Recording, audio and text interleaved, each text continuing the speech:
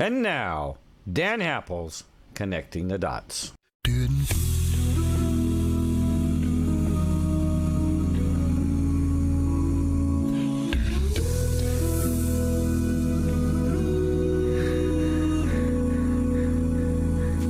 If tomorrow all the things were gone, I'd work for all my life, and I had to start again with just my children and my wife.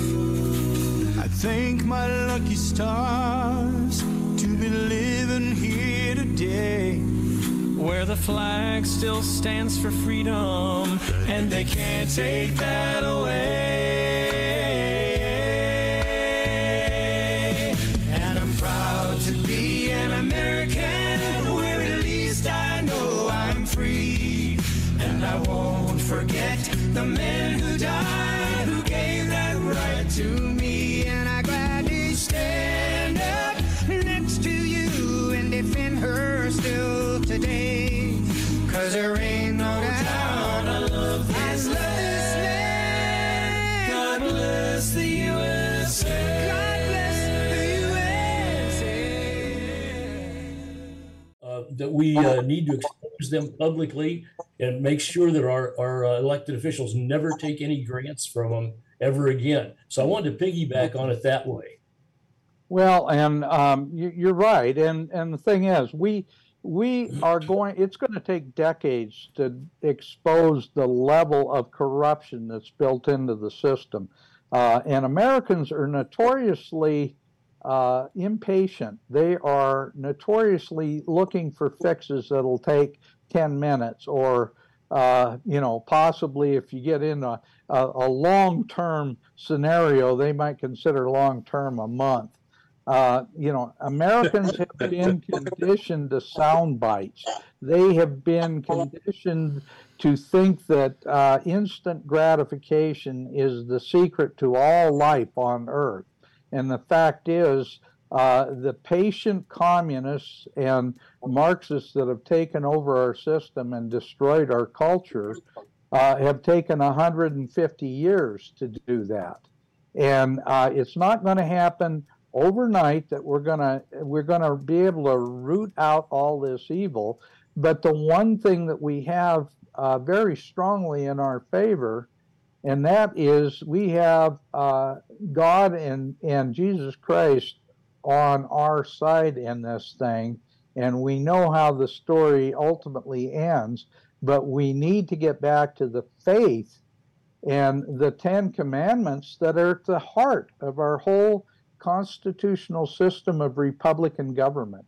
That is the difference between the United States and every other country in the world, is that we have a concept called unalienable rights. And that is rights given to us by God that government cannot take away, or they can't dispense them at their will. This is something that we need to get back to.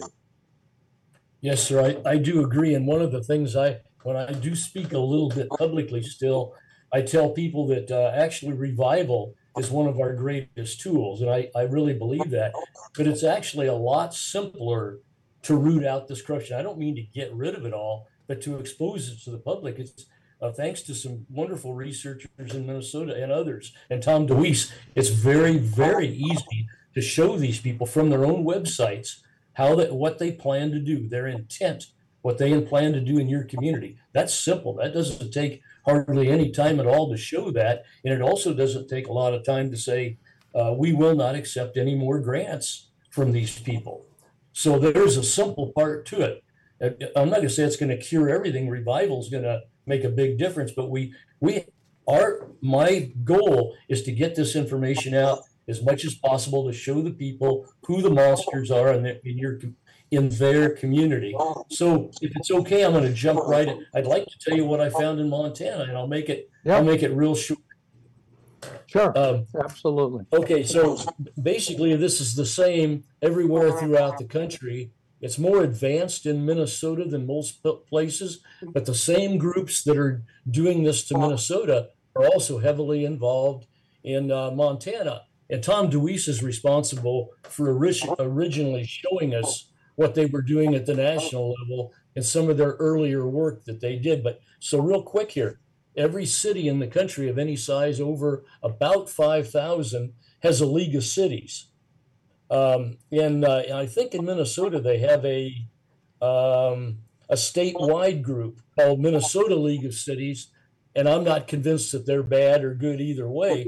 But many cities like Bozeman have specifically linked themselves to this National League of Cities. I think a good primer for everybody would get a hold of the book Sustainable by Tom DeWeese, because it explains who these groups are. And I have to mention this League of Cities I'm talking about. They and the American Planning Association back in about 2005 went before the Supreme Court and successfully lobbied the vast expansion of eminent domain. At the time, 46 states stood up and said, we're not going to do this, including Minnesota, but it is now the law of the land. And if you saw what just recently happened in the Dakotas with those carbon pipelines, they were actually allowing public entities, public enterprise corporations to go in and do the eminent domain themselves. If that's not unconstitutional and scary, I don't know what it is. They were lucky in the Dakotas because they had some good legislators, even though the North Dakota governor is worthless, but their legislature overrode him and shut it down. But this eminent domain is very important because everything that these NGOs lead you to, whether it's trails, whether it's convention centers, whether it's transportation systems, you can go on and on. They plan on using eminent domain to make it work. And so I wanted to make sure people understand that. So in your cities, all your cities, it's League of Cities. Look for these guys. Do not take their money. Refuse to work with them. Before I go on, you got any thoughts on that, Dan? Well, all I'll say to that, Greg, is that ICLEI and League of Cities are very, very closely tied together. The American Planning Association, and I'm going to give a little history on this, but the American Planning Association was actually founded in the late 50s, and it was completely funded by the Rockefeller Brothers Trust to start the organization called the American Planning Association. And Rockefellers openly stated that it was time for the United States to get on a planning program that very closely resembled that of the Soviet Union. That is that's part of the history, and I believe that was 1957. So anyway, I'm digressing a little bit, but I wanted to build a little background to what you were saying. I thank you. I appreciate that. And actually, that's the next group that I was going to mention, because I'm going to tell you who your American Planning Association is in Montana. And actually, it's very easy to find now in any state. You simply Google regional planners in your state, whatever that state is.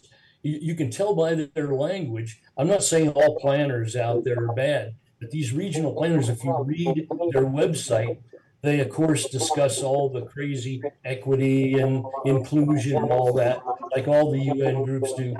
But in Montana, your group is called Montana Association of Planners. And they proudly admit on their website that they are directly connected with this American Planning Association. So those are the boys in your county. They show up in your county and they write your comprehensive plans, or they hire somebody else to do it. More and more, as they get exposed, they're hiring other groups, particularly engineering firms, to write these comprehensive plans for your community. But funny thing is, they're all identical anywhere you go in the country. They tell you your public wrote it, but they tend to be identical to New York City and Florida, even London. But I won't go off into that. I wanted you people in Montana and others to know this is the guys that are running your county for the most part, your American Planning Association, your regional planner. So that's number 2. Anything you want to say before I get to the third one? No, I go ahead and let's get into the meat. I'm hearing a very strange audio feedback. Yeah, I am too, and I'm not sure why we're having that problem. But Greg, you might want to. Do you have another computer or something in the background running? No, sir. Okay. That would be the only thing I could think of. Thumper, do you have any ideas? No. I have a TV upstairs. Can you hear that? No, not at all. Something is giving us feedback, and I'm not sure why we're having that, but maybe it's because of the subject we're talking about. Well, when we do Zooms at Dan? Tactical Civics, we usually have everyone mute themselves unless they're speaking. Yeah. And Yeah, that helps with the feedback. That would probably be the best thing to do there, because somebody is probably listening through a set of speakers, and if you've got a headset or headphones or earbuds or something like that, that usually solves the problem, because it is an audio feedback from somebody's speakers. It's clean now. All that stopped. So whatever that was, it quit. But I'm going to continue on real quick if that's all right. Sure. Can you still hear me? Yeah, absolutely. Go ahead. Okay. Number 3 is the schools, and all your schools your schools are infected by the same cancer. In Minnesota, the guys are called Sourcewell. And for a short time, I was tracking them here with Dan because they were very active in Minnesota. I mean Montana, I'm sorry. You'll have a hard time finding them now if you try to search the web. But a couple of years ago, you could pretty easily, we traced them to Bozeman, to a really bad green program that they have at the U there. We traced them to a place in Glendive. But the one in Glendive, I think it was Glendive, they stated right on their website there, they plan to bring school programs to Montana. Well, now we see the results of that. Yeah, and I can't prove that they brought them, but they stated that that's what they were going to do. At the time, they had access to your state government through the procurement program. And I won't go into a lot of detail. It's just that Sourcewell helps people buy goods cheaper and so forth. That's one of their ways that they get into your community besides grants. But anyhow, so moving along here. So this Sourcewell, you're going to still see them in some of the other states if you go to Google. And these guys are really, really bad guys. Not only that, but they're a Minnesota department, a state Minnesota department. And if you will let them go into your state and compete with your private enterprise, you know how bad Minnesota is. Everybody's heard how bad Minnesota is. They're part of the Minnesota government. Their employees are Minnesota state employees. That's a critical fact. So don't ever work with this Sourcewell in any way, shape, or form. But anyhow, so in your state, the Minnesota, the Montana, going back and forth, I apologize, but the Montana Education Department, if you look that up, they're the ones now, it appears, that are bringing you these cell programs and all these other UN things that you were discussing Sunday on that previous broadcast. So it appears to be coming through them, your Montana Department of Education. Yeah, it's called the OPI, Greg. It's Office of Public Instruction, and you're absolutely right. And the lady who is the head of that, I've always considered her quite a good conservative, but obviously that's not the case. Yeah, a lot of these people get sucked into this stuff. They don't even read all the information out there. We've known people like that in Minnesota. But so anyhow, and I don't know if your Department of Education or OPI are connected to Sourcewell. It doesn't matter. You simply read their language. It's very easy to recognize these guys' work because their whole thing is about equity, inclusion, and they're offering you tons of grants all the time that you obviously can't afford. Over time, all these, I have to go into grants real quick because this is their main tool that woos particularly your Republicans. Remember, it's the Republicans who brought into us the public-private partnerships. And that's what these are, basically. Non-elected officials of corporations, basically, who are now running all the cities just about in Minnesota. And you are not very, very far behind, because I understand from talking to you, Dan, that they've accepted a lot of these grants over the years. And so you were in very much danger too. You obviously have a lot of barriers here that we do not in Minnesota. You have some good conservative barriers. It's going to be harder to take over. You can literally do it at the county level, but I don't want to get off track here. Anyhow, let me quickly say something about these grants. These grants allow your communities to overspend, dramatically overspend in some cases, things that they could never have afforded before, kind of like the credit card. You can now live way beyond your means. But now we are starting to see in Minnesota where many of these projects they bring in are now bankrupting. Convention centers, transportation systems. Then they have to go in and ask for more money from the taxpayer, or they offer you a new grant to facilitate it to keep going. Well, you don't need more connections to these boys, you need fewer. So this is the big thing with grants. Tell your elected officials to stop taking these grants, and if it's possible, pay back the ones you got and get out of it. Because every single one of these groups and their friends with this language are going to be leading you directly into the Agenda 21, the 15-minute community. Have you heard of that before, Dan, the 15-minute city? Oh, yeah. We've done whole programs on it. And in fact, Bozeman is one of the 15-minute cities that have been planned for the state of Montana. There's quite a few of these programs. Now, Greg, let's talk about how you're working with local governments to identify the things that are dragging us into this mess, and how you and Rick are working on programs to try to expose all this stuff to the local communities you're working with. And then we'll bring David Zuniga into the discussion with us. Okay, sure. I was getting ready to move into that a bit. Probably carried it out longer than I intended. But anyhow, we're again, you're in a little different shape. You can literally you can stop this by declaring constitutional counties. And we have examples on our website of counties all over the country who have done just that. And they basically said, you will not bring your unlawful, unconstitutional programs in here, and that includes schools. Please go to our website, saveyourcities.com. And right on the main page, we have a big thing on common law with Rick's work and everything else there. So here in Montana, you can declare constitutional counties, and I think you probably get some help from Sheriff Mack on that. So we've been begging people, especially in Minnesota, where our schools and everything are just in very bad shape. We're saying, create sanctuaries now.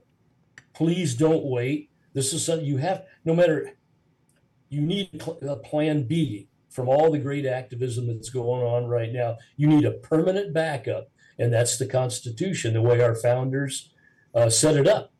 And so we're telling people in Minnesota that your counties are already gone. Your sheriffs are already bought out for the most part. They're already, in Minnesota, they passed a law in the 70s that said your sheriffs will no longer be beholden to the Constitution of the United States. They're now fully beholden to the Minnesota legislature, which is fully communist. It's a bad one. So we may not be able to reach our sheriffs as well. Some are on the fence. Some will probably come if the citizens back them. The citizens can do that by forming constitutional townships. Now, you guys, I don't think have township government there, but you have municipal government. And right. You can start your smaller conservative communities saying, we hereby declare ourselves a sanctuary from this, that, and the other.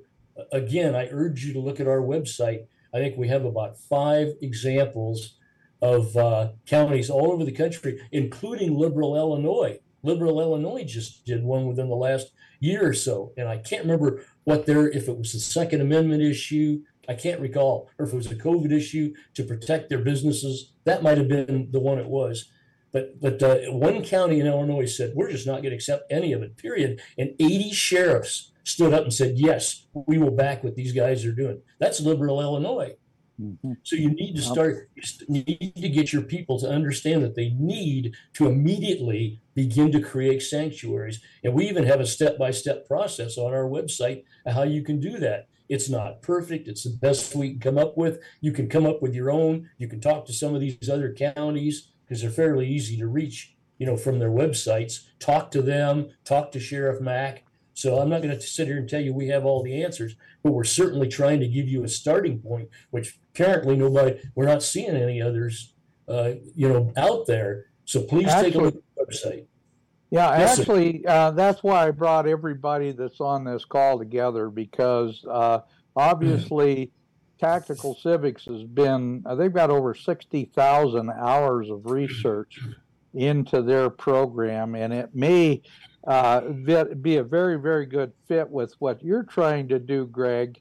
But I want to give Rick an opportunity to introduce himself and talk about what was in your mind when you got together with Greg and started working on these programs.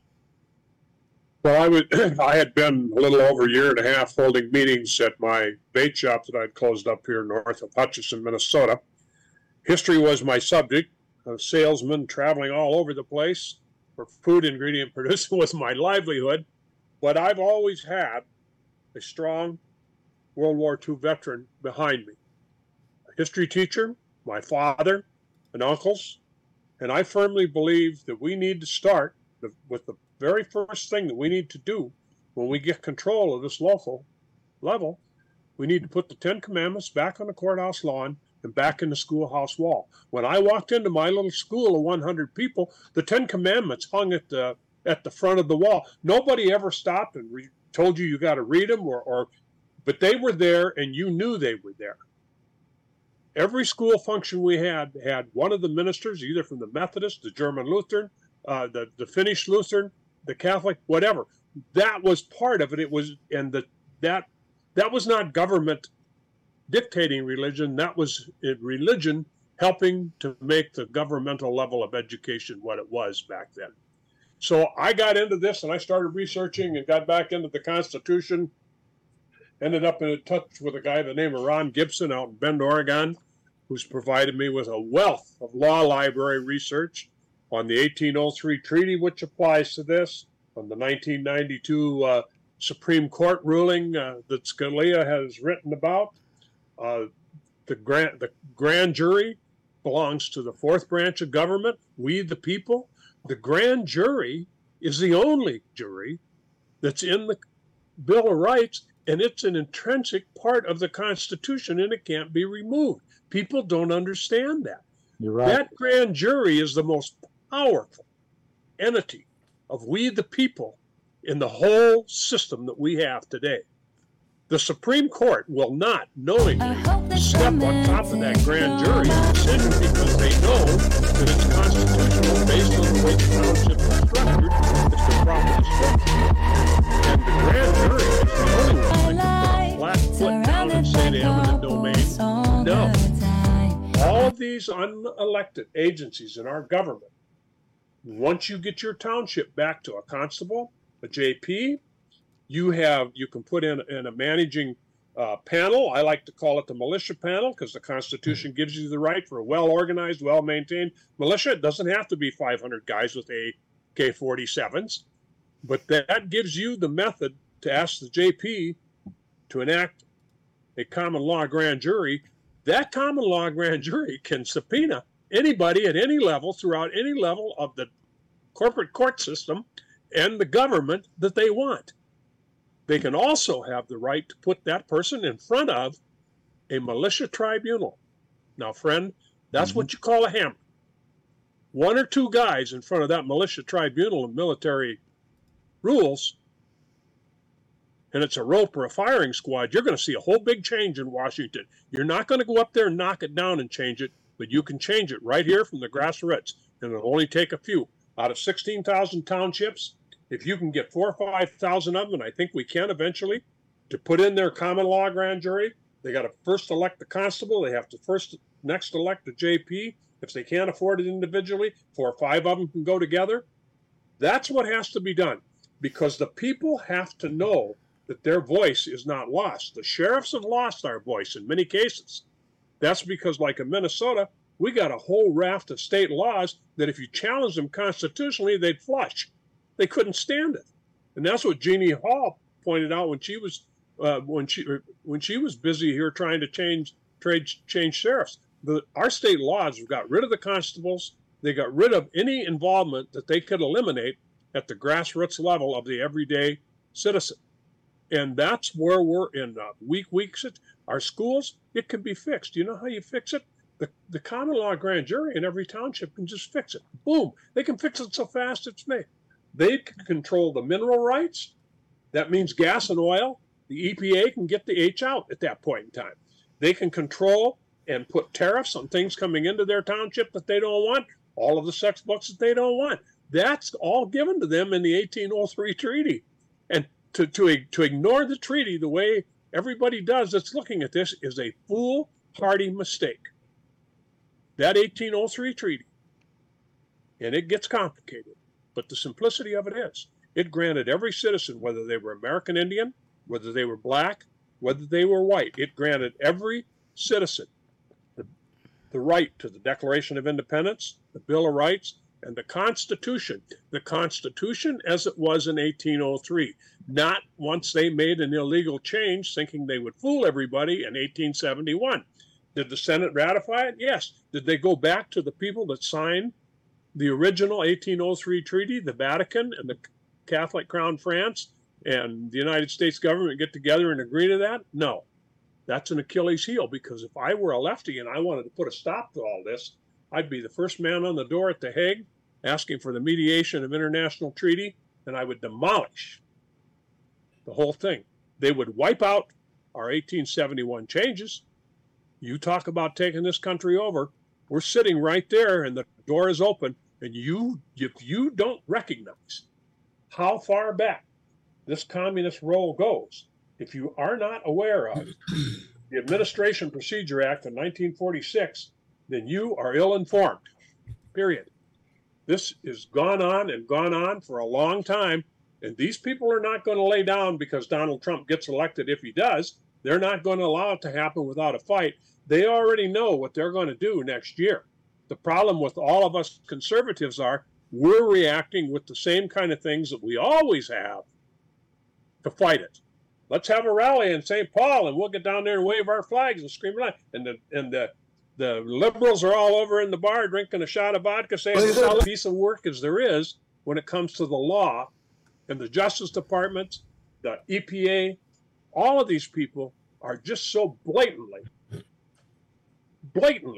illegal in the power that they have attained because they're not elected. Their rights come from corporate policy, not from God. They're worthless. And we have to get tough. And I'm a little bit of a different talker than most guys. I don't believe in being nice to people. I'm going to tell you something. When God shows you evil, get up off what you're sitting on and understand he wants you to get rid of it. He doesn't want you to incorporate it into your community. He doesn't want you to live next to Satan with his church there and your church there. Satan can't do that. Satan's got to take over. If you don't understand Satan like our government does it today, you're going to get gobbled up. Well, and Rick, I will add to that, if you don't understand that Marx was a Satanist, then you don't understand the history of Marxism. I want to bring David into this because David, you've now heard these two gentlemen talking about the movement that they're involved in Minnesota. You're in a national program right now. I believe you're in 600 municipalities or localities with your tactical civics program. This wrinkle of the 1803 treaty, this is something that a lot of people are just learning about, just hearing about. Rick brought that up to me yesterday, and I was amazed because it's an area that I knew in general, but I didn't know a lot of the specifics about it. And I just like, you've written so many books on the subject. I'd like your input on everything you've heard so far. Well, I would like to be nice. Unlike Rick, God bless you, brother.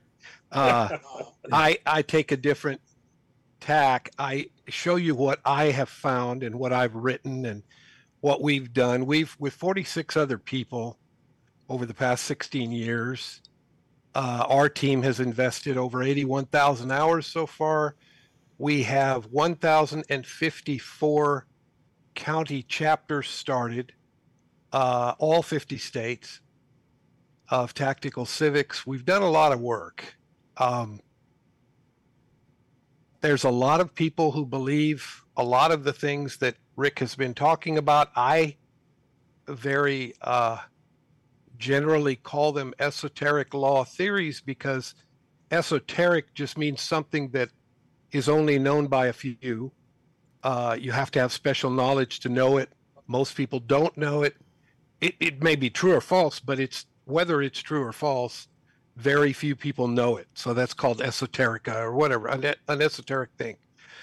So I put all of those theories, and there are many of them, many more than what Rick has just talked about. They're out there. They're all over the internet. And what we have done is we have looked at a lot of those. I had a real good friend, Dennis Barnes, 30 years ago, who started talking about all of those things, from gold fringed flags to names in all capitals to the Vatican to all these things. And I spent years and years tracking stuff down, and finally decided when I came back to this, I was a land developer, I was a commercial contractor, I was a home builder, I was an architectural engineer designing buildings and their systems for 30 years. I was a missionary pilot, I taught scuba, I founded K-12 classical Christian schools in 3 states. I did a lot of stuff. I'm a much older guy than that picture there. I had given you a newer picture, Dan, that where I'm all gray. I look like Greg. Greg and I could be cousins. My beard is much fuller and whiter. So anyway, but like I say, we've spent a lot of time digging, and so I've written 15 books. 3 of them you show on the ad that you sent out this morning. Very good, by the way. Thank you very much. And one of those is the general book. It covers our mission in its entirety. It's called The Great Reset: how you can join Americans taking America back one county at a time and enforcing the Constitution at last. And so tens of thousands of people across the country now are doing that. We hold about 70 seminars every month all over the country, and we are teaching civics, and we are teaching history, and we're just basic stuff that we all should have learned in school, but we didn't. And so I have a second book called Grand Jury Awake. It's the green book that you show on the ad. It's a tactical civics primer on grand jury. It goes through all 50 states, covers the basic issues of what's required by each state and all of that. And so Grand Jury Awake. And then what we did, we found the only extant complete history of the grand jury in the United States, 1634 through 1941, over 300 years of grand jury history. It's called The People's Panel. It had gone out of print, and we had it reprinted. So this is a new tactical civics reprint. You can get it at Amazon. It's called The People's Panel. Fascinating book, fascinating. So, and then the third book of the major books that we have, that we push, is called Time to Start Over America, and that's introducing American Militia 2.0, which is restoring our founding fathers' law enforcement, riot and border control, and social glue. So when you take, as Rick was saying, when you get the grand jury and the militia, and you put them together, you get them to operate together. It's a fascinating thing. We, the people, have all the power that we need right now to take this entire republic back, but we have to do it on a county by county basis, and we have to do it with one plan. Everybody has to know what they're doing. They have to be able to answer when the cameras get in your face. You can't just rattle things off that you don't know what you're talking about. So we're training people. We're training them in civics. We're training them in tactics and in strategy. We're not doing anything until we're ready. So we have four steps, four phases. The first phase is we build up to 0.5% of the population of the county, and that's not. It doesn't sound like a lot, but when you're talking law enforcement, that's a lot of people. So 0.5%. That's our first step. While we're building our numbers like that, we're trying to reach all 3,141 counties or county equivalents, and 0.5% in all of that area. So we'd end up with something like 1.7 million people. The second step, the second phase, is getting our grand jury ordinance and militia ordinance passed, forced through if we have to, in all of the counties. In some states, the state statutes on grand jury are extremely restrictive. They're written by lawyers. They're written by judges. The legislators have been woodshedded by the legal industry, and so it's basically it's either a rubber stamp or it doesn't exist. The grand jury is killed by the legislature. So we in Grand Jury Awake, in my little green book, I teach you how to go back to your statutes, how to go back to even to your state constitution if you have to rescind an existing amendment that's been made to your constitution, or you have to add one or whatever. So we just work. It's just the groundwork. It's the chores that Americans have to start doing to take back our republic, to take back our rule of law. So I've done things like I've been a law-abiding non-taxpayer for 29 years, almost 30 years. In April, it'll be 30 years. I have a little book called A Tax Honesty Primer, and I list 14 IRS operatives all up and down the line that I have had to deal with, who have challenged me over these past 29 years. Well, actually, over the first 10 years. They challenged me 14 times. I name all of them. I give their offices and their names in the little book. And I prove, all 14 times, all I did was tell the truth, obey the law, and force them to do the same. They had to tell the truth and obey the law, or they pound sand, because I wasn't going to play their game. And all 14 times, they pounded sand. And so for the past almost 20 years, I haven't heard from them. So they gave up on me because they knew that, number one, I read the entire tax code, 9,900, I forget what pages, when I read the first one, marked it up, found all the areas that, so I haven't paid anything and haven't helped support the monster for the past almost 30 years now. The other thing, my family, we're in the second generation of homeschooling. And so when we hear about all the horrible things happening in schools, it's like we're listening to stories from another country, because all of our friends are homeschoolers. We've been homeschooling for almost 30 years now. So we've got all these, there are two different tracks that you can run on. You can be free or you can stay, So I don't pay anything because I don't have to. And when IRS attacked me and said, no, you have to pay, and now you owe $122,740. Oh, whoa, big guy. You show me law or you pound sand. How's that? And I kept doing that and doing that and doing that. And I finally ended up with a whole book, A Tax Honesty Primer. It's a little book, but it's full of the tax code and the CFRs and Sutherland's rules for statutory construction and actual federal tax cases and, just facts. And I just lay it out and I say, here's how I beat them 14 times out of 14. If you want to try it, it's up to you. I'm not telling you what to do, but you don't have to continue to support this monster. You don't have to. It's not required of you. So once I did that, and we started home church, being a part of a home church at the same time. This has been almost 30 years now.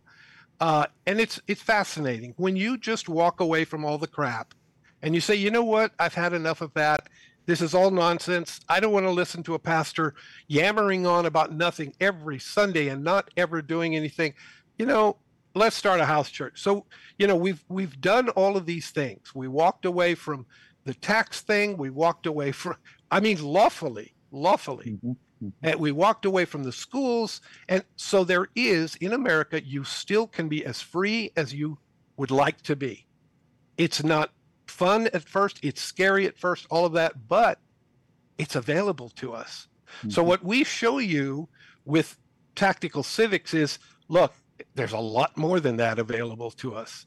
In every community, if you're willing to push through what California already has in 27 counties, and that's a grand jury, you put a grand jury page on the county's website. You force them to do what these 27 California counties have done. You put a page on there that says, number one, if you want to serve on a grand jury, sign up here. So that's one thing. People should be able to, a lot of people are they don't have anything to do all day long. They've been retired for years. They love things like law and all of that, but there's no, they never get called for grand jury service. Well, you shouldn't need to do that. You should be able to sign up if you want to serve. So that's one thing that California does. The other, and again, California Grand Jury Association, we do not agree with everything they do. They've essentially turned grand juries into, I guess you'd call them, efficiency review boards or something, because they're not doing felony cases. They're doing mostly just, the dog catcher is wasting money over here and the street sweepers, but still they've made a great inroads for almost 40 years now. CGJA has done good work in 27 counties so far. So if you look at that, number one, you can sign up to serve. And number two, if you see a crime or you know of a crime, or you know that the sheriff is bent, or two of the deputies are bent, or there's a drug kingpin that's working with this other guy who owns this, the furniture business in town or whatever, and you've got a presentment that you can give to the grand jury, there should be a place that you can do that and remain anonymous to do that. You should be able to turn in these things when, tips. So that's the other thing that California does. So we're taking California's model and we're saying, all right, every county in the United States, or county equivalent in the United States, should have this ability. The American people should always be able to do this as far as grand jury. So that's the grand jury ordinance. So in the little book, Grand Jury Awake, we have a copy of the ordinance. It's a model. You don't have to use the exact wording. You can change it up or whatever. But it's all the things that we want the county to do. And we say, look, this is all you have to do. We want you to. So that's what we do with Grand Jury Awake. We wake the people up. We show them the power that they have. Like Rick was saying, we talk about Scalia's 1992 ruling in U.S. versus Williams. Very, very important ruling. And Scalia is very clear in that ruling. He says, look, that like Rick said, it's like a fourth branch. The grand jury is the people's own branch, and it is completely, as Scalia says, it is completely independent of the court. But it does serve in the court building if it wants to, and it can use the court staff if it wants to. But if the DA comes into the room while you're deliberating and you don't want him there, you can send him out. You're the highest judicial power in the county whenever you're sitting on a grand jury board. So when you're on that panel, you're higher than the judge because you can go after the judge. If the judge is bent, you go after the judge. So anyway, grand jury is fascinating.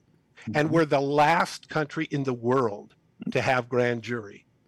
England has lost their grand jury. And what's his name? Richard Younger, the author of The People's Panel, he covers that. He shows you how they killed the grand jury in England and how they're trying to kill it here. So anyway, it's fascinating. We're the only people on earth who, when you read our Constitution, it starts, we the people. So we are the sovereign. And so when you take any corporation or any kind of an organization, the first thing you have to ask is, you say, who is the sovereign? Who formed this? Who is the boss of this thing? So those who say, well, it's the Vatican, or it's the the Pope, or the Queen of England, or what? Okay, wait. What does the U.S. Constitution say? What is the 1789, the highest law that we have in our land? What does it say? It starts, "We the people do ordain this Constitution." Okay, so if it says that, and I can show you case after case after case after case where the Supremes have said, if anything is made that is repugnant to the Constitution, it is null and void. So anything else that I know that people have done horrible things all over the world, all kinds of bad people, but if they've done things that are repugnant to the Constitution, and people say, oh, but it still applies to the American people, like hell. Of course it doesn't. It can't. You can't just trump the Constitution and say, well, bad people did it. You don't know that they did it, but they did it, and it's still you're now chattel owned by the. No, you can't do that. So anyway, we just try to show you how take the simplest road to truth, take the simplest explanation. You all have heard of Occam's razor. The explanation that requires the fewest assumptions is the most likely explanation to any conundrum. I mean, if you have a problem that's really hard to solve, you want to look for the solution that requires the fewest assumptions. Mm-hmm. So that's what we did, and it's growing like crazy. Tactical Civics is now, it's just out of our hands. It's just growing, like 5 or 6 new county chapters daily. And so we're training trainers right now. We're trying to keep up with the influx. And like I say, we hold 60 to 70 public meetings every month somewhere in the country. So it's the militia ordinance is the second thing that we do, because militia, as it is current, all of these groups, just a bunch of guys with rifles and, body armor and, all this stuff calling themselves militia, they're not. Mm-hmm. They're not. If you look at what well-regulated militia was in the history of early America, as Dr. Edwin Vieira says in his 2,300-page book called The Sword and Sovereignty, it is the definitive text on the history of American militia. He says, the original militia, it was always not controlled, but it was always formed and legitimized by some either a colonial whatever you call it, fathers, whatever. It was always an elected group. Mm-hmm. It was a county, a township, a colony, a whatever. The people had to come together with an elected group, and they had to say, all right, if this group of men, they've already selected their officers, but we have to, legitimize everything.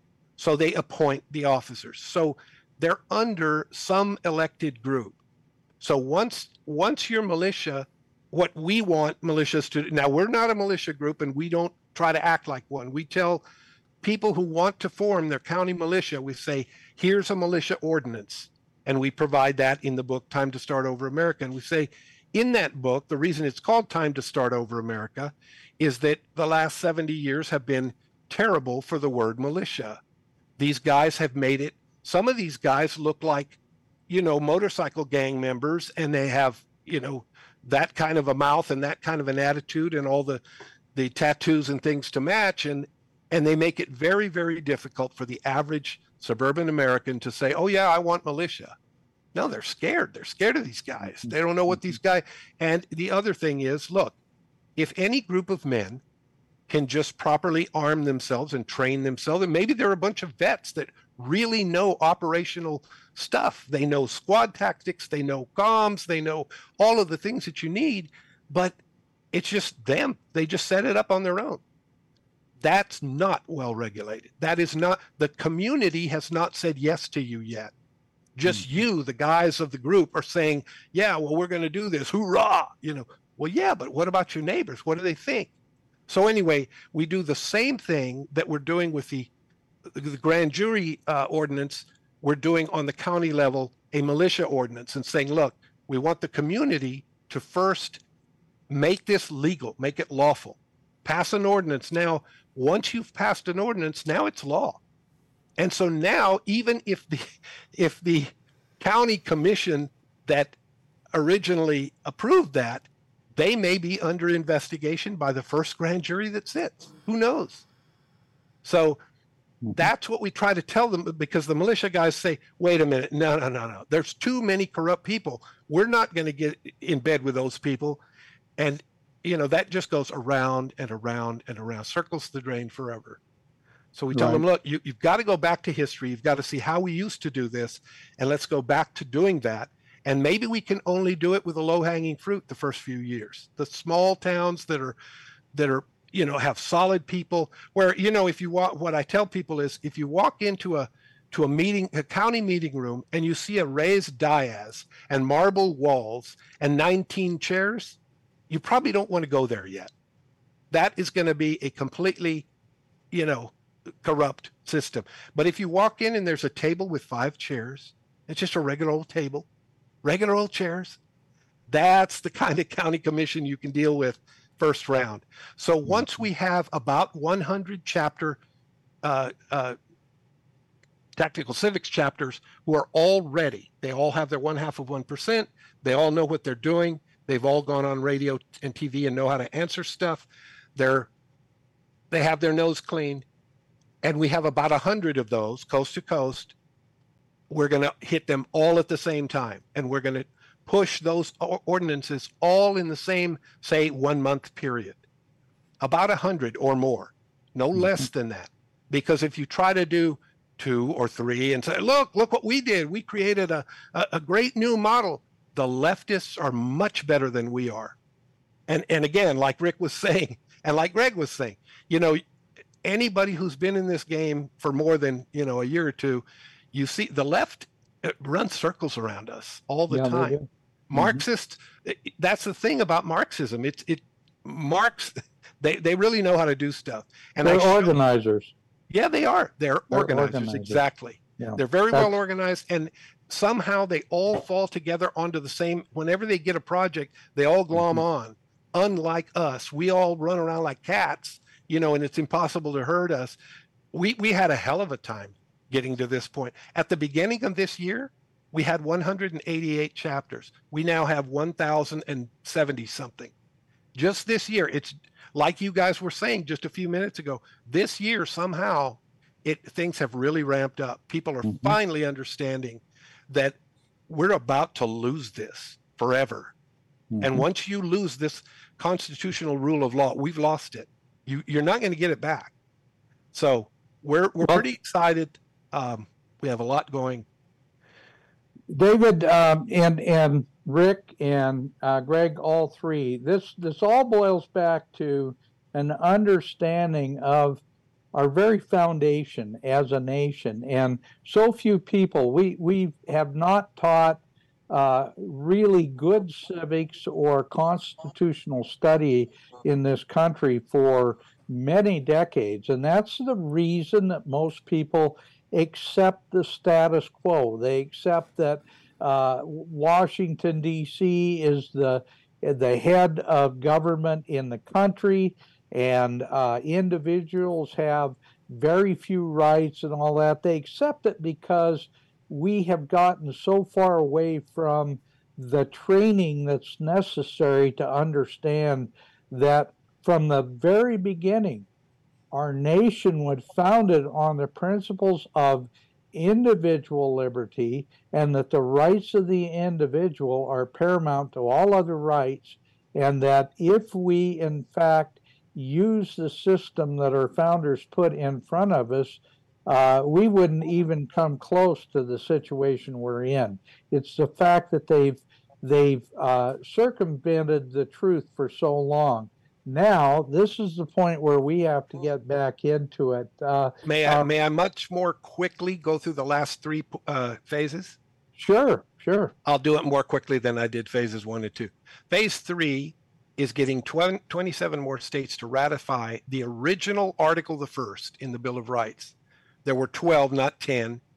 And Article the First is the longest one of the 12, and it's the only one that George Washington stood up in 4 months in Philadelphia, that 4-month-long con where Washington actually stood up to speak to the whole, in plenary session, and he wanted small districts. So Article 1, Section 2, Clause 4, if you read the Constitution right now, it says 1 to 30,000.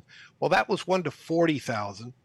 And Nathaniel Gorham, I think of Massachusetts, had been pushing George Washington to make that 30,000, please. And on the last day of the convention, Washington finally stood up and he moved to have it changed from 40 to 30,000 because he thought that it was too few representatives to properly represent the people, and unanimously the group voted to change that. So that's why it says 30,000 now instead of 40. But if you go look at the original first right in the Bill of Rights, anyway, we cover all of this in the book, The Great Reset. And so that first right is sitting there. It's got 11 votes, and it's open right now still under Article 5. It's the only one of the 12 that's still open for action, and there's no statute of limitations on Article 5 items. The original Second Amendment became our 27th Amendment, I don't know, in the 1990s, when a University of Texas student went and took it around the country and got 29 more states to sign off on the original Second Amendment, which says that Congress can't give themselves a raise unless an election shall have intervened before they get their raise. So that one became the 27th Amendment because one guy walked it through 29 states and got it ratified. So now we have the original First Amendment that says that you can't have more than 50,000 people in a U.S. congressional district. That one needs 27 more yes votes. We've got 39 states who haven't looked at it yet. So we could even lose 12 of the 39 states and we still get it done. So that is we call that the our first right. And that's the third action. What will that do? When you look at the election map of the U.S., you see this huge sea of red, and the only blue places are along the coasts and, the Indian area in New Mexico, and there's, a couple of areas down in the south, but most of the United States is red. And some of it is very, very solidly red, but there are lots and lots and 31,000 small towns. All of them have no voice. It's all the metro areas do all the voting. They get all the, okay, that's just the way Congress works, because in 1929, they just said, we are going, they passed this, we never gave them this power. Dan, right. Well, how did David, that's why they're trying to get rid of the Electoral College, which is one of the last things. Oh, yeah. Because watch how the Electoral College, Dan, this is so cool what's happening, because they're falling into their own trap. In 1929, I don't know where they got the idea, but they passed this supposedly permanent Apportionment Act of 1929, saying there's only going to be 435 districts. Where did they get that from? And where did they get the power to shunt the size of the United States House, of the people's house? It's nowhere in the Constitution is that power. When did it happen? Right at the beginning of the Great Depression, when everybody was running around just trying to find their next meal. This is what Congress always does. So it's what they did with Obamacare. Anyway, it's when you look at what they did, we can now get back the voice of 31,000 American communities in one fell swoop. And people say, well, wait a minute, David, you're an idiot, because big cities will now just get, 10 times more. Well, yes, it's true.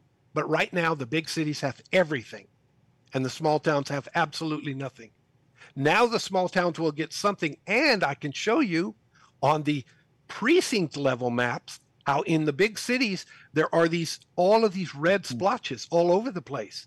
And so we actually gain a ton.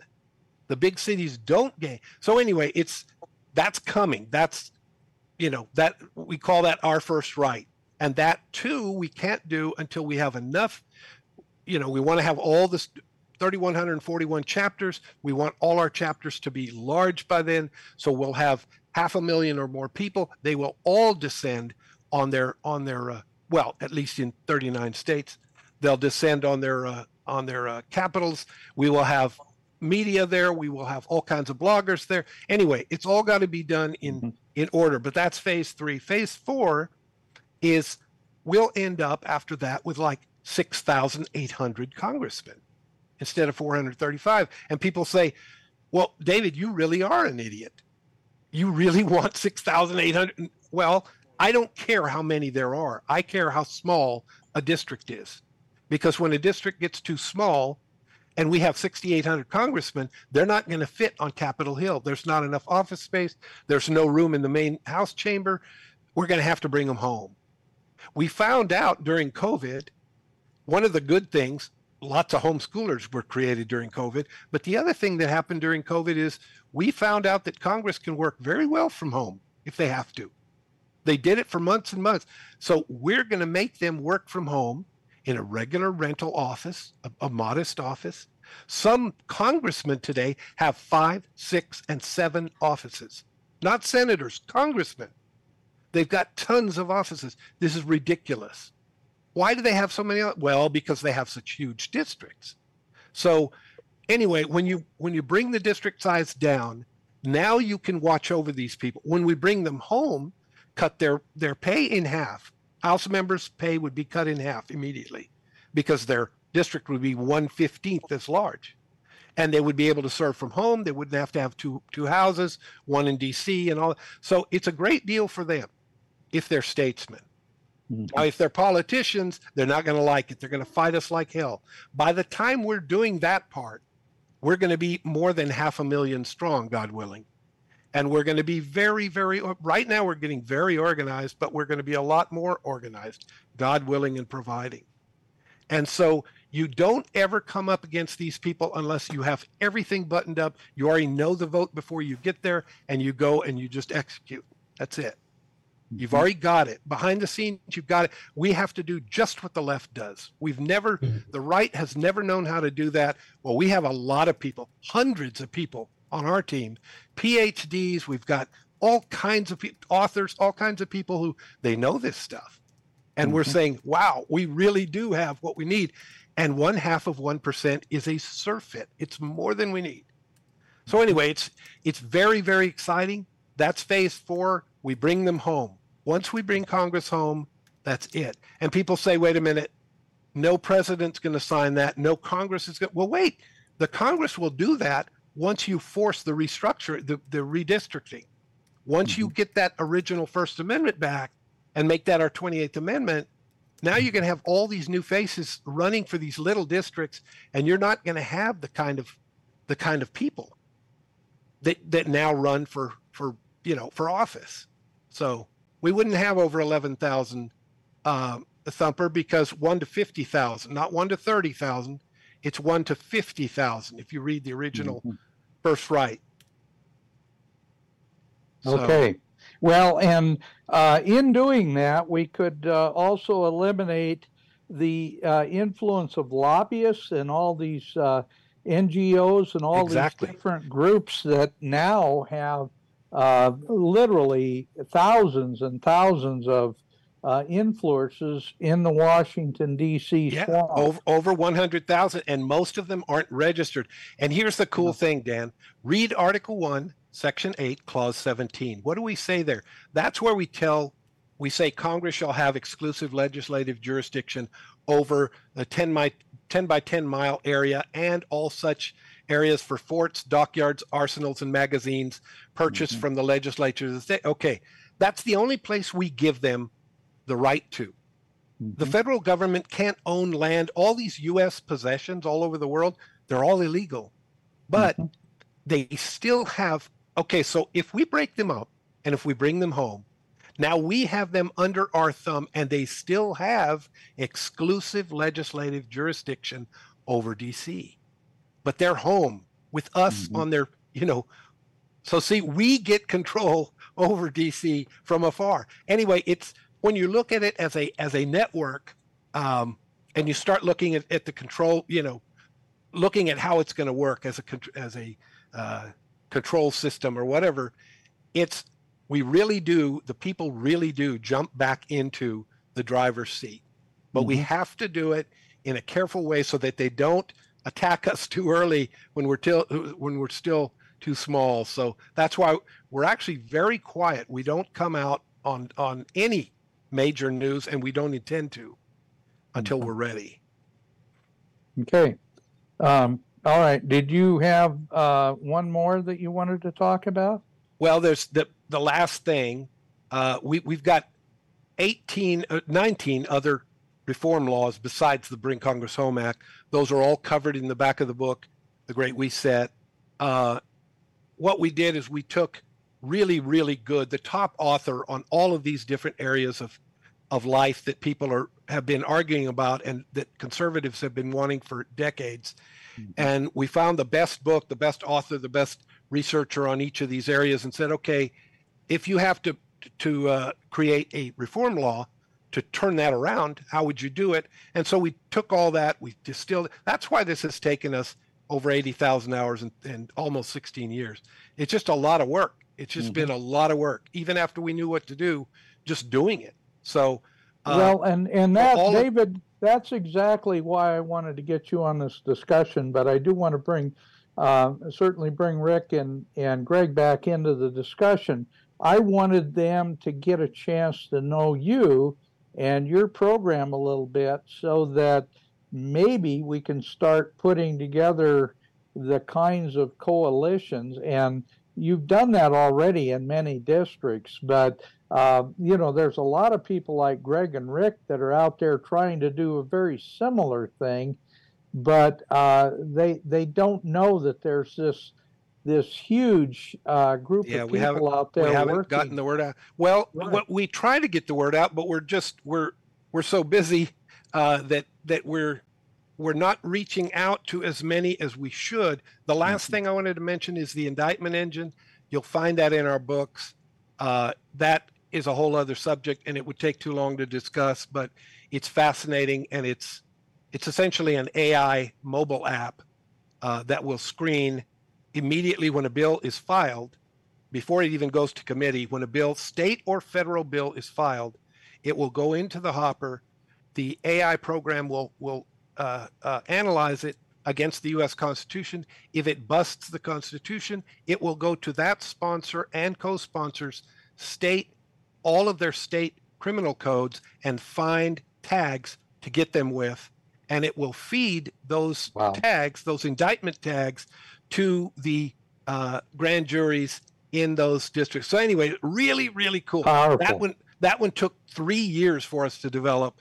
And a lot of attorneys, a lot of law profs, and all that. That's a really cool thing. That I'm writing a book on just that. So the indictment engine, that's a long-term thing, but very cool, because we will. That way, they can't can't violate the Constitution, or they really do get criminally indicted for it. Well, and it provides a vehicle to identify the unconstitutionality of all this legislation, because let's face it, with all the states having legislatures doing all these bills, in Montana, they start out every legislative session and end up reviewing something like 1,000 bills. You multiply that across the country, it's insane. And so we need a tool like that. That's fascinating. Greg and Rick, you listen to David's discussion here. Now, one of the key parts of this is creating this legislative districts that the congressmen or the legislators that are in these districts are serving the same function as now they're serving 1 million people in each state. And it brings it back to the local level. It brings it back to where their offices are in a local community, and they don't have the ability to ignore the local citizens. This is a really powerful tool. I want to see how you see that fitting into what you're working on. It will not work, Dan. It will not work. I sit in a county right now where the county commissioners, 2 of them, are liable to be nailed for money laundering on these grants that they've used. They did this in a small populated Minnesota county. They rammed it through. The people saw it, and still half the people, when we show it to them, they can't believe it.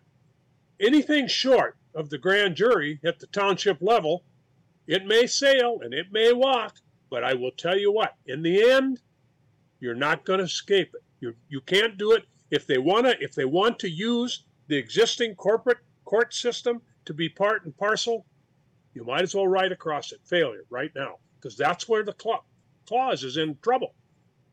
I don't care how many attorneys were involved. I have attorneys in my family. I'm hard pressed to go in Minnesota anywhere and find a constitutional attorney that's worth his weight in salt. The ABA is a joke nationally. You think I'm wrong? Mm-hmm. Look at our justice system. You know, we have to face the fact here. We're not going to take county by counties and come along and all of a sudden whack DC in the rear end. We got to take them back right at the ground level, right where Andrew Jackson said, if all of these democracies continue to function, and when he was president, he said this in Michigan, we will save our republic. That's where we're in trouble. Let me share something with you. The common law grand jury, to expose all fraud and corruption, whether it's in political or judicial realm. Listen to that. It doesn't matter if it's in the political realm or the judicial realm. And we have as much trouble in the judicial realm today as we do in the political, because you can't separate those clowns anymore. And stop it. The authority of the grand jury is found only in the Bill of Rights. Therefore, it comes from God, not from government. You can't bring the corporate government court system into this grand jury system and expect to come out with something clean. You're going to get more of the same ongoing garbage we've been facing. My great-grandfather, God bless his soul, 99 years old, and I was just a little kid, he always had this funny German saying, and I never in all my life put it together until I got older and got out in the world. Grandpa used to say, well, young man, he'd say, just want to give you this advice. He says, when you get out there in the world, he used to say with his accent, you be careful, he said, of them overeducated fools. He said, they're a dangerous bunch. They all believe their own BS. He used another word. But you know what? At 78, I look around me and I say, gosh, that old German was a lot smarter than most people thought he was. Because he's actually true. We have people running all over the place with a degree hanging out of every orifice of their body, in their pocket of their suit, and they have no common sense. They have no respect for decency. Everything is about their mental struggle to gain power. They are drunk on power. They're not good leaders because they're not a George Patton. George Patton had the power, but he loved his men and his country more than he loved his own power. That's why he was successful. History, okay. Well, folks, history is where it is, like it or not. And Rick, I don't think that David would disagree with that, because obviously the grand jury is such an important piece of this whole idea of tactical civics. David, do you want to address what Rick just said? No, like I said at the outset, I think we'll probably agree to disagree, but I think that's what makes America healthy. I think that people who have good ideas and really believe what they teach, it's like a laboratory, and it has to remain that way. If two people don't see eye to eye on something, well, let them both go and test it and work hard at it. And our main thing that we say about our mission is that we are dedicated first and foremost to Jesus Christ and his crown rights. That's our main foothold on all of the work that we do. When America left, we used two parts of the letter, Paul's letter to the church at Rome. We used chapter 1 and we used chapter 13 of Romans. And when you look at those two, in chapter 1, he shows you what Athens and Rome were doing. They had turned away from God and all of that. And he gives you 24 sins and social maladies that result from that. And it says, and God shall give them over. And so Paul lists all of these things that people will start doing, basically turning into animals. And that's precisely what we see now in America. Oh, you bet. Just 100% like right. ancient Rome. It's like we're looking at the same exact thing. And then in 13, when he says, that you should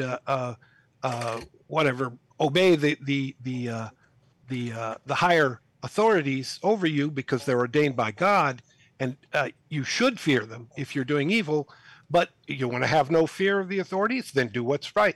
Okay, so we ask people, look, do you know who the higher authority is?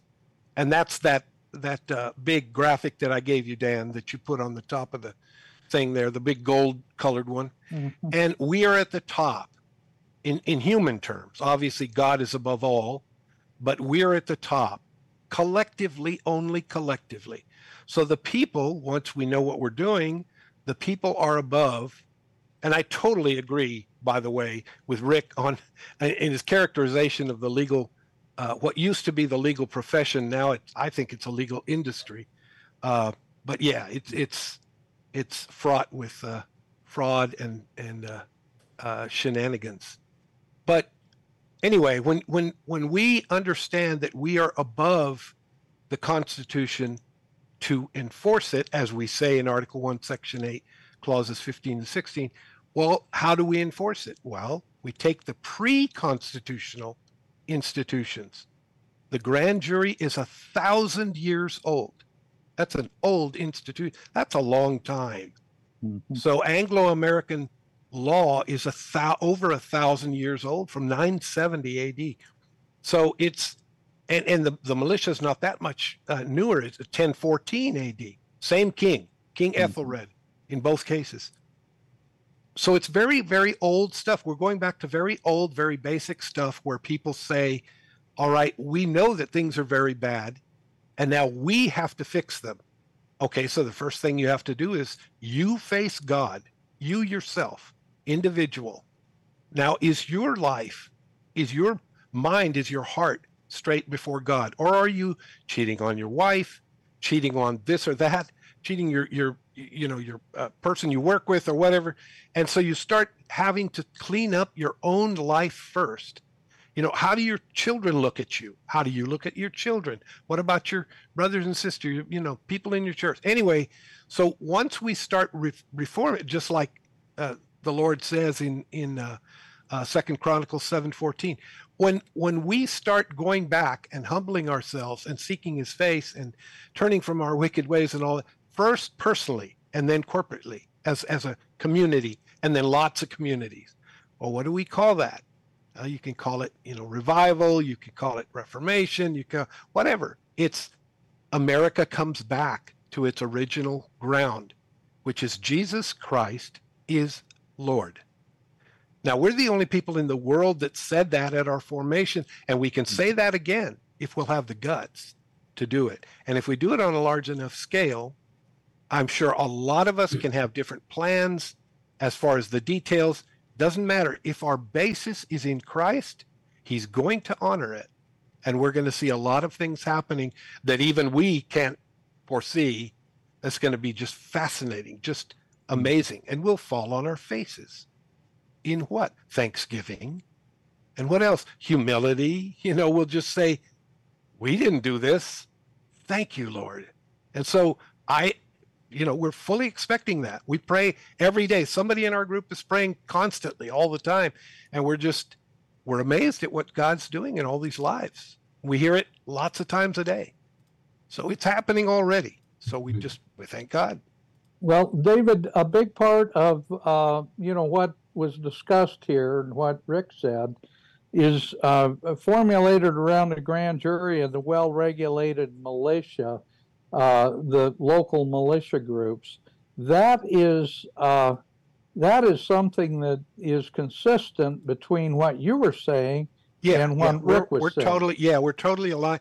As Rick was talking, I could see where the alignments were and where the misalignment, but I think that's healthy. I think as long as, Rick picked exactly the ancient, the most important structural things, which is the two institutions that are pre-constitutional, like Scalia said in U.S. versus Williams about the grand jury. The grand we mention the grand jury in the Constitution, but we don't create it in the Constitution. Same way with the militia. We mention the militia, but we don't create it. So they both pre-existed our Constitution. So those are the ones, if we're hanging together on that and we're grabbing one another's arm and pulling through the mud together on Jesus Christ is Lord, we're good. We're good. We can have all kinds of disagreements on other things. We're still going to the same place. Right. So- That's kind of my point there. Greg, you Can I haven't. ask David one question by any chance? Can Go I, ahead. David, Yes. what would you say if I told you I'm working on a pretty elaborate program? I'm not going to go into a lot of details, but I'm working on a program that may well take the United States clear and totally out of the oil business in 2 years and still have this country being the world's largest producer, 2 or 3 times bigger than the rest of the world without us is right now. The oil is there. I have an engineer friend who used to be involved in the Aros Deos Center out by Sioux Falls. We know where it is. A lot of it's right here on South Dakota, Minnesota, Dakota, North Dakota, and all the way down. I'm going down to Window Rock, Arizona to meet with a guy again. One of the reasons that I pushed so hard for these townships, based on that treaty in 1803, the townships will have control of their mineral rights and water rights. If you leave it at the county, they're not going to have control of it. And I tell you what, if I get done what I think I can get done, you're going to see a change in energy in this world that's going to knock people off their spikes. I already have the commitment for the finances for the test wells. So that tells you a little bit about what I'm doing, and I'm busy raising other money right now. I have people looking at venture capital. If that happens, that's going to change the United States government big time. That's exciting. Mm-hmm. Yeah, very can much. I jump in here real quick? Yeah, Greg, I wanted to get you back in. You haven't said a thing for an hour, so. Well, there was very important things being said, and I have full respect for what David was saying there, and full respect. And I think people should take a real close look at it. The problem that I have, even with the reservation situation, the energy situation, we have to get boots on the ground today.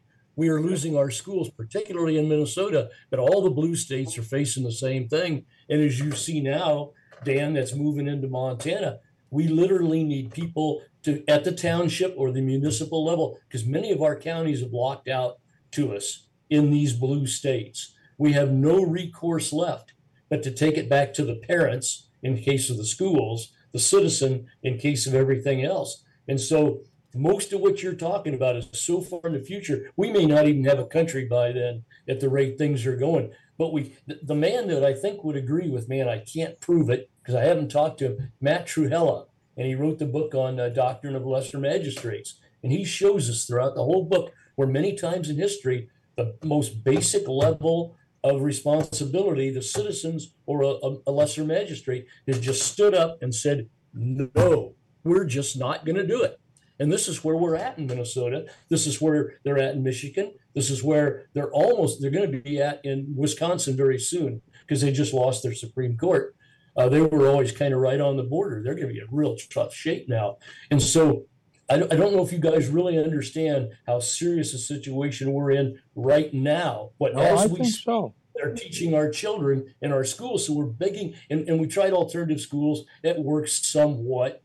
Yours is an alternative school there in Manhattan, and you're having problems. But at the town, see, we already have organized government at the township level and small municipalities. We already have the ability to immediately start putting these things into effect. Long term, we should be working with David here. In fact, absolutely. In the meantime, we should have people training with him and learning his stuff. But what we're pushing for is right now, today. What can you do? No, you don't have time to go train about what David's talking about. You only have time to learn how to immediately start setting things in place at the township level, convincing your township board and other members of your immediate community. Because, sir, that's where we're at. We are literally on fire right now.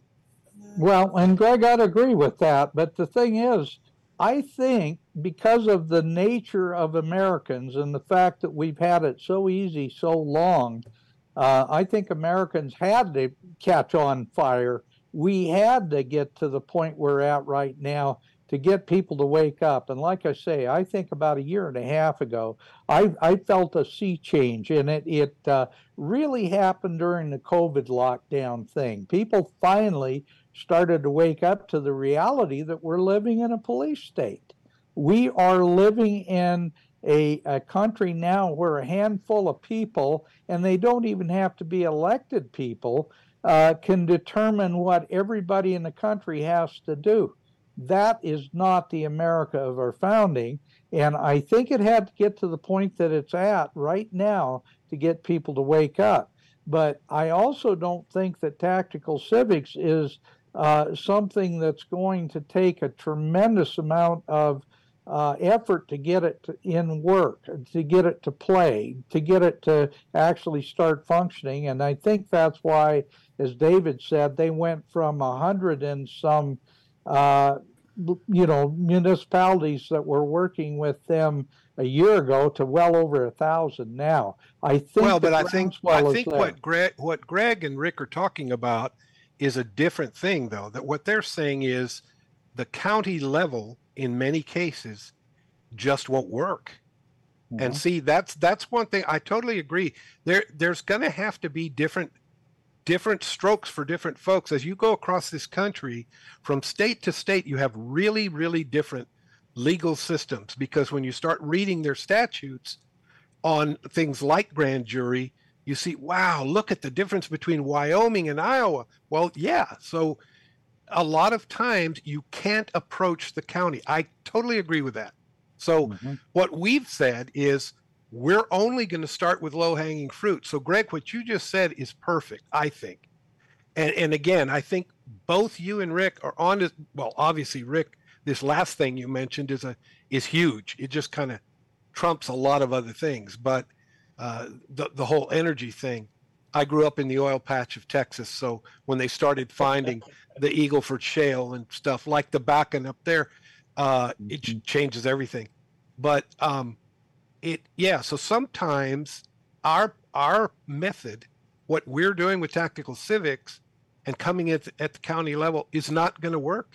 It's just not going to work. And so people who need to do something right now, because it's their life, it's their future right now, hey, that's why I say, look, as long as we understand, we know one another's working at it, we can pray for one another, we can do, I talked to Matt Trewhella years ago, and Doug Wilson. They were both talking about this doctrine of the lesser magistrate.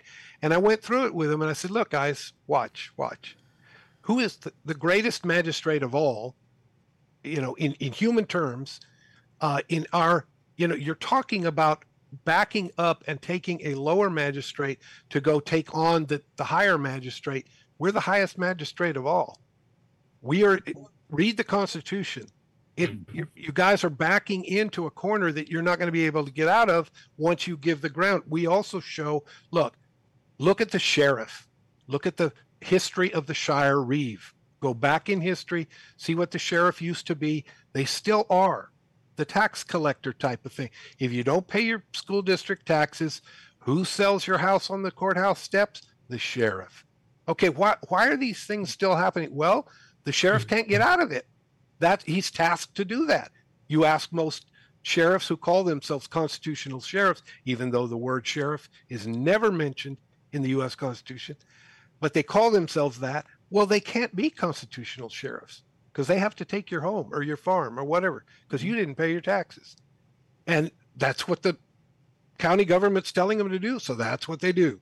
Show up at the courthouse, bang the gavel, and sell your home. And you cry. And so we say, look, if you're going to look at the lesser magistrate in terms of 16th century and 15th century German law, well, then heck, man, we're not. It's like people who say, well, render unto Caesar when they're talking Romans 13, and we say we don't have Caesars. We're the sovereign over the highest law that we have right now. Collectively, we're the sovereign. So we're not acting like it. We're not like what's his name, Carlo Cipolla, in his book, the Basic Laws of Human Stupidity. Great book, by the way. He and it sounds like a joke book, but it's not. He's serious. He shows you that there's far more stupid people than we ever thought there were. Mm-hmm. Stupidity is independent of anything else. You can be rich and stupid. You can be very well educated and stupid, like what Rick was saying. You know, you can have guys with 9 degrees, advanced degrees, and you ask them simple stuff about basic, and they don't know. You know, and not only that, David, but it's contagious. Well, no, but what Cipolla says is that there's so many in all ages. He said it doesn't matter what country you go to. You know, stupidity is the default setting for most people. Well, go to Scripture, you see it there. Go to Dietrich Bonhoeffer when he was in prison, right before he was hanged by Hitler. Bonhoeffer wrote in a letter called 10 Years After, I think it's called. Anyway, in that letter, he wrote that stupid people are far more dangerous than evil people. And that's why Bonhoeffer said, we refuse to deal with stupid people. They're dangerous. Anyway, so when you understand that in all times, all places, most people, I don't mean to sound like an idiot saying this or like, you know, narcissist or something like I think I'm so smart. I'm just saying that's the most people really are. Yeah, it's the default setting. Can I add real quick, Dan? Could I interrupt? This will only take a couple of minutes. The reason that we are so hell-bent on simplifying, we've already gone to our townships with a little bit bigger overview than what I just gave you, and it was difficult for them. Some didn't want into this, some didn't want to buy into that. They each have their own individual way they want to approach it, and that's fine. So Rick and I are continually simplifying this process. Right now, we're leaning on the constable. We're saying, hey, if you just put a constable in place, you can start getting some of this stuff done. My particular township is considering this right now. We have to continually simplify it to take it back to the basic man and woman who's never been educated in these areas that you're talking about, may never be. And what they're worried about is their farm and their children. And so we are continually simplifying it and bringing it back to the basics. So if it sounds like I'm trying to criticize what you're doing at the higher level, absolutely not. But I'm trying to make this clear that most citizens need it as absolutely simple and short as possible. Amen. And let them slowly build on that. I totally agree. That's what I'm trying to say. Yeah, I think we all agree with that. And one of the things that's come out of this discussion is that even though there's some very basic premises that are behind what we're talking about that we need to resort back to, there is not one standard answer that one size fits all. It's not going to work that way. It's going to take an effort by many people through many different efforts to make this work. But what I'm trying to do here is bring together people who have very much the same agenda, the same ultimate purpose, and try to figure out how we can make all this work together. You know, I agree, Dan. And you know what I see this as? As I was listening to Rick, as I was listening to Greg, I'm thinking, you know, when you look at these national unions that are created to train and organize, let's say, teachers, school boards, superintendents, mayors, city councils, county commissions, county attorneys, state legislatures, governors, judges. There's a union for every one of them. For every one of the groups I just mentioned, there's a union that's got newsletters, magazines, websites, blogs, handbooks. You know, they hold conferences, all of that. They teach all of these predators and all of these parasites how to feed on us. Exactly. How to feed on Productive America. And Productive America, we're just paying the bills, man. We're just raising the next crop. We're just trying to keep the next, you know, crop of lambs from dying. We're trying to do this or that. I grew up on a ranch. I mean, you know, there's stuff to do. You can't just, you know, do brainiac stuff all day long. There's work. You got to do the chores. And that's why I always say that's what we call it, doing the chores. in our mission. So we're like you guys and us, we're like a couple of these different unions for the people. We're now showing the people how to fight back. We need a dozen like us. We need a dozen different groups taking different best practices from here and there and saying, you know what, hey, guys, look what we found. Look what works best. And pretty soon you've got thousands and then tens of thousands of people sharing ideas. And hey, at least we're all playing for the same God. We're all holding up the same God, which is how America got started. We came over here. It was a hassle. Yeah, it was a mess. It was a lot of work. A lot of people died. Everything was a hazard. But look what we were able to do as Americans. It was an amazing thing. And that's what we're trying to save. And so God bless you guys. It's really nice to be included in groups like this and be able to talk amongst ourselves and say, look, these are amazing things that we're doing, and it's wonderful that we're able to do them. Try going to Europe and do what we're doing right now. Try going to Central or South America or Mexico. Try going to Canada. Just try it up in Canada. See how far you get. Australia even, England even. Never happened. The only place on earth that this can happen. So I say it's right here. God bless you guys. This is great. I love it. Amen. Thank you, Dan. Thank you very much for inviting me. I really. This is the it. kind of discussion that we need to have. You said something very important, and I want our listeners to think about this. The left can agree on 15% and disagree on 85%, and somehow they are so well organized and such intellects in pulling together power and consolidating power that they can disagree on 85%, agree on 15%, and they will get together to get the 15% pushed through. Conservatives, on the other hand, can agree on 85% and disagree on 15%, and all we want to do is squabble over the 15% that we disagree on. We need to take a lesson from Saul Alinsky and understand that our power is in cooperating on the things that are important, and don't beat yourself to death over the things that are unimportant.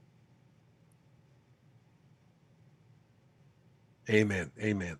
Wow, I didn't expect to shut everybody up that much. Rick, do you? I know exactly what you're talking about, because you're talking about the educated idiots that have literally taken over all of our institutions. It goes back to the Frankfurt School. It goes back actually well before that with Horace Mann, and the education systems that started to be perverted clear back in the early 1800s. But the fact is that we have always acquiesced to so-called intellectuals, and that's been a serious mistake. We have gotten away from the fact that we have so many good, solid citizens who earned their degree in the School of Hard Knocks and know exactly what common sense says, and 9 times out of 10, common sense will trump intellectual superiority from some kind of a degreed institution 10-1. Yeah, it's really interesting too, Dan. I always like to tell people I had a great uncle that disliked my father, who was in the Army Air Force dropping bombs on Germany. Our people come from Germany. They had a big family gathering because one of the cousins was coming from Germany to dinner, and it was all going to be at my grandmother's house on my mother's side. And after dinner, we're all sitting on the porch, my cousins and I and all the men on the big sun porch. My dad was one of the last guys that came through the front door. And Uncle Henry leaned over and said something to his relative, and I don't know what it was for sure. His relative jumped up, never been in this country before, came from Germany. This is in the 50s, put his hand on Uncle Henry's shoulder and said, "Henry, you can't blame Marie's problem for what happened to us. We could have stopped that at any time before it got to where it was." He was talking about Nazi Germany. That's something we all need to keep in mind. Mhm. Oh yeah, yeah. Well, we talked about that as kids. That was a discussion we had, and I'm pretty close the same age as you. Yep. We had that discussion. How in the world could Nazi Germany get to the point that they were with that many intelligent citizens? How did they allow this to happen? And they allowed it to happen the same way we have allowed our country to be controlled. And what it boils down to is everybody's always looking for the easy answer. They want somebody else to do the thinking for them, and they assume that because somebody has a vast number of degrees in a certain subject, that somehow they're better at understanding things than we are. Common sense trumps education. And their churches, Dan, their churches did not stand up to that evil that was going on. We see that today. Our churches are busy trying to do rock and roll bands and this and that. Mm-hmm. When I used to leave that German Lutheran church, I would just knew that if I had some thought about my little girlfriend, our neighbor, Patty Kopeski, I thought I was going to hell because I wasn't supposed to think like that. Mm-hmm. That's the way that preacher left it. And you know what? We've lost that in our churches. Yeah. Oh, yeah, for sure. All right, David. This is just such a good discussion. How can we? I want you guys to coordinate with one another because there's so much cross-pollination that's available in what you're doing. You're all doing the same thing in a slightly different way, but with the same ultimate goal. And that's where we need to be, that take that lesson from the liberals, and let's work together on the stuff we agree on. Can I say something real quick? Sure. The way I would envision it after this program today, I'll just take my township for an example, our township. I think a percentage of the people should be working directly with David and his organization, working toward that long range goal. I do think that the vast majority need to get directly involved with taking back their township, helping out their township board. But I really do feel that there's a percentage of the people in each township should be working directly with David's group here. Mm-hmm. I agree. But you need both the long range and the short range. David, did you want to respond to that? Thank you. What can I say? It's very, very gracious of you, Greg. It's not my group. I mean, I was the original founder, my brother Oscar and I, but we gave that up a long time ago. We have a group of leaders, a CEO and others who run it. And so I just write books and articles and try to speak when I'm asked to speak. And that's about all I do anymore. So we would be happy to take anyone who wants to learn. What you can do, you can go to tacticalcivics.com. You click on the big red button where it says join now, and you pay $5 and you join for 1 month. Don't pay $50 and join for a year. Just pay $5 and join for a month. Then you go to the books section over on the menu on the left-hand side, and you go down to where it says books and publications or something, and you click on the books, and then go to every one of our books, PDFs, and download them all and get all of that for $5. I tell people how to cheat. I say, look, join us for 1 month, go read all the articles until you get angry. And if you just say, oh, these guys are idiots, well then, okay, don't do any more. But if you want to at least download all the books, get all of our books, you get, whatever, $100 worth of stuff for $5. And then if you don't want to stay more than a month, that's okay. You tried, you looked at it. If we'd never want to sell anything to anyone, we don't push anything on anyone. What we're looking for is God's remnant. If God is, if he's working on somebody's brain and they're already thinking that this is what they've been looking for, we hear this every day, several times a day. People come and say, this is exactly what I've been those are the ones we're looking for. We don't want to sell. We don't want to push on anybody. We want people to look at what we're doing. If you like it, if you agree with it, if you want to do it, then those are the people we want. That way, we know that we're always staying in God's lane and not building our own lane or trying to get real big and real fancy and real. No, we don't want any of that. We don't want any kind of celebrity stuff. We don't any, whenever I'm invited to go to these big shindig things that they have, these national, be a speaker, I always say no. I do come out on these, just regular podcasts with people, but that's it. We're not trying to sell or push. We're trying to go at whatever rate God wants us to go. If it's the right thing for you to do, then do it. If you feel odd about it or strange or you disagree with it, don't do it. Could we add your link, your website link to our website? You probably want to look at it first in case there's some wild things in there that you wouldn't approve of. But I'd like to add your link as a reference for people that have the bigger picture, that's their goal is the bigger picture. Would that be possible to do that? Of course. Yeah. Like I say, we thank you for that. We're just, we're working on our particular track because America Again Trust owns the brand and owns Tactical Civic. It's the action mission of America Again Trust. The reason we created a trust was after we die, we need to know that it's going to keep going and that it's going to only do what's in the trust deed. And so it wouldn't turn weird like all of the Christian colleges like and the universities. Ford Foundation. You look at every college, every Christian day school in America, all of that. They all started Christian. Now look at them. So like you've been saying, Dan, this past week as you've been writing. So what we say is, we can only do what's in our trust deed. So you go read the America Again Declaration. Do you agree with it? If you don't, then don't join us because then you're going to be angry at us or you're going to say, hey, these guys are weird. Don't join what you don't agree with. You have to feel good. You have to say, okay, this is exactly what I've already thought. This is great. I want to do this. Great. Then we want you. So that's all we say. Just, anyone who wants to tell others about us, that's great. That's wonderful. But we're not trying to sell anything.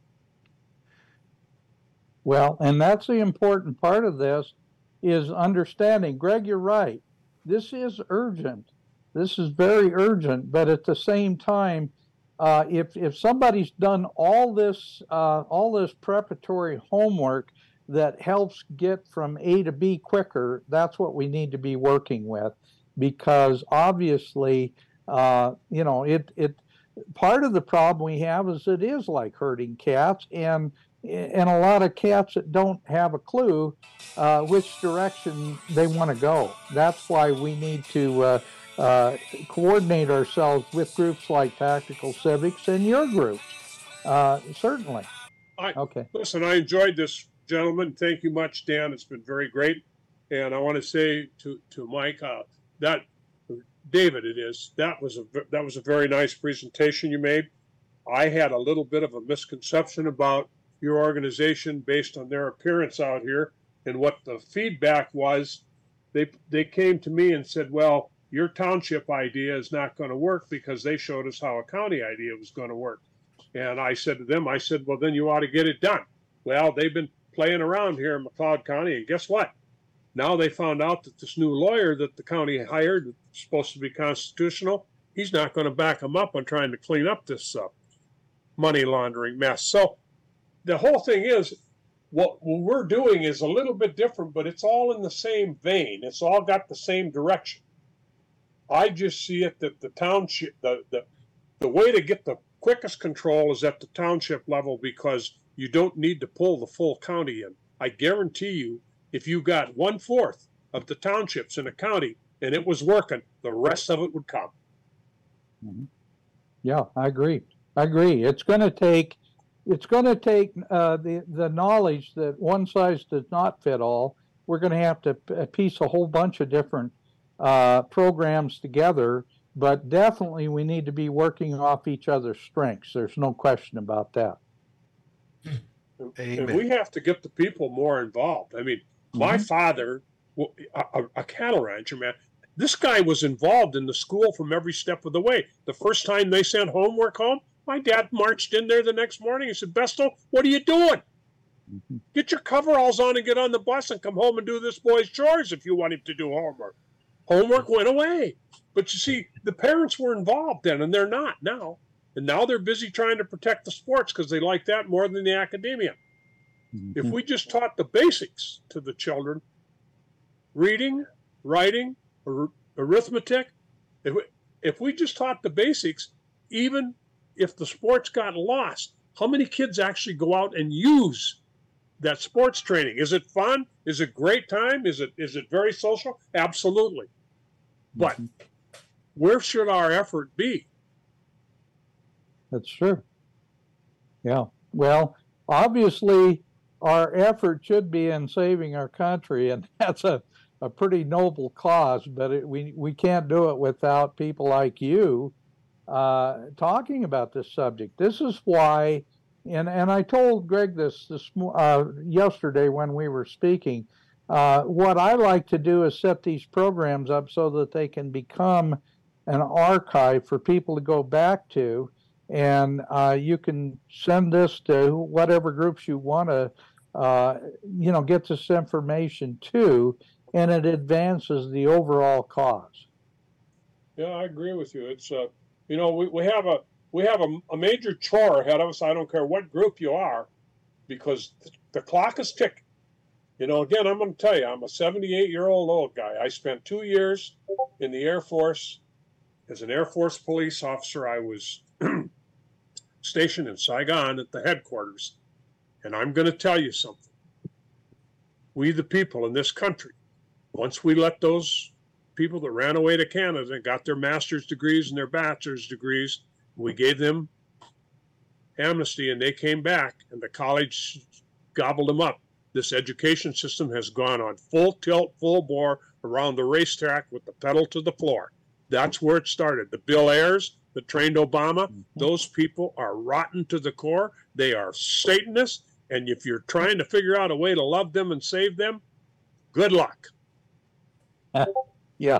Well, that's right. It's pretty obvious. Incidentally, I have to tell you, Rick, it's funny, but I've got a good friend by the name of Matthew Cummings. He's a very, very large Pentecostal minister who was living in Detroit. His mother had him in Detroit, put him in a school system called the New School. And the New School, the principal was Bill Ayers, and his first grade teacher was Jeanette Aiken, not Jeanette, anyway, the lady who made bombs for the Weather Underground. His mother, he came home from his first day at school, and his mother said, "What did you learn today?" And Matthew said, "I learned that I don't have to listen to anything you say," and she slapped him clear across the room. And needless to say, he is a very, very outspoken anti-communist right now. So I love it. There's funny stories on all this stuff. That's right. Well, I hate to say it, but we're just about out of time. But David, can you very quickly give our listeners your website, and then I'll do the same with Greg and also with Rick. Yes, Mine's on Greg's. It's tacticalcivics.com. Okay, pretty simple. Tacticalcivics.com. Take David up on his offer. $5. Join for a month and go take a look at all the writing, all the books that are available, and take him up on that offer. See what a great value you can get. Read those books, and then when you're done, I think you might want to be a more permanent member. And give the books away. Give the books away. Just the one book, The Great Reset. Obviously, I wrote that one, but for people who are really, really tired of paying taxes and they want to know, is this guy for real? Look, download a Tax Honesty Primer. It's a small book, about 100 pages, and read it and see if I'm crazy. And that one might be worth your while, but the one that's really worth your while is The People's Panel, the reprint book by Richard D. Younger, who is now dead. I mean, he died years ago, but it's a fascinating book. 300 years of history of the grand jury in America, what we the people did and have done against bad judges, bad legislators, organized crime, mayors, crooked mayors. I mean, fascinating stories. So, and all of that you can get for $5, and then $5. give them away. Give them away to we're not trying to make money. We're trying to get stuff out. And, you know, if you agree with it, if you like it, give it, you know, give copies to people. Thank you very much. Okay, good. Well, thank you. And this has been a very worthwhile discussion. Greg, send people to your website and tell them how they can start working with you. I'll say it fairly slow because it's easy to mispronounce. SaveYourCities, plural.com. SaveYourCities.com. And right, the main page, the site, the bottom half of it explains what we're doing with the common law. It's got phone numbers for both Rick and I on there, and it's very easy to understand. Take a look at it. Right, we've got all the most basics right at the top, so they won't have to weed through all these decisions by whoever. The most simplest stuff is right at the top where you can easily view it, and from there, the more you want to read is farther down the page. And like I said, I'd really like to attach David's link to that also, because there'll be, like I say, there'll be a percentage, a small percentage of people in each area that are going to want to immediately take on, learn the bigger picture. Mm-hmm. Well, that's what this is all about. Let's face it. We know stupidity is contagious, but also redemption is contagious as well. So let's go that direction. That's good. All right, gentlemen, thank you. I appreciate this great discussion and look forward to further discussions down the road.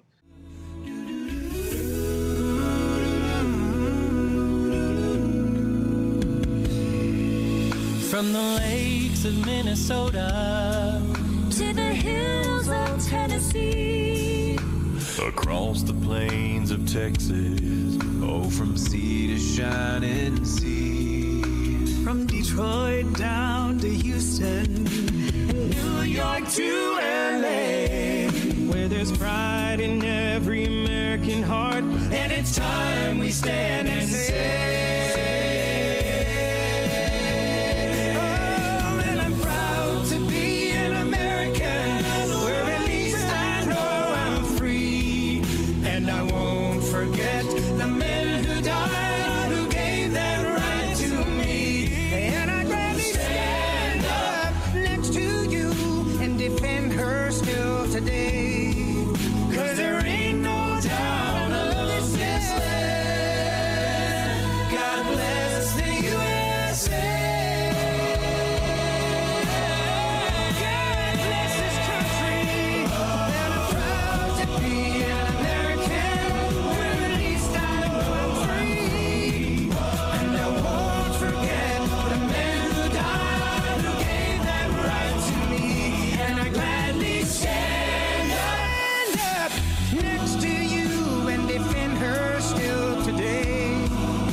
there ain't no doubt.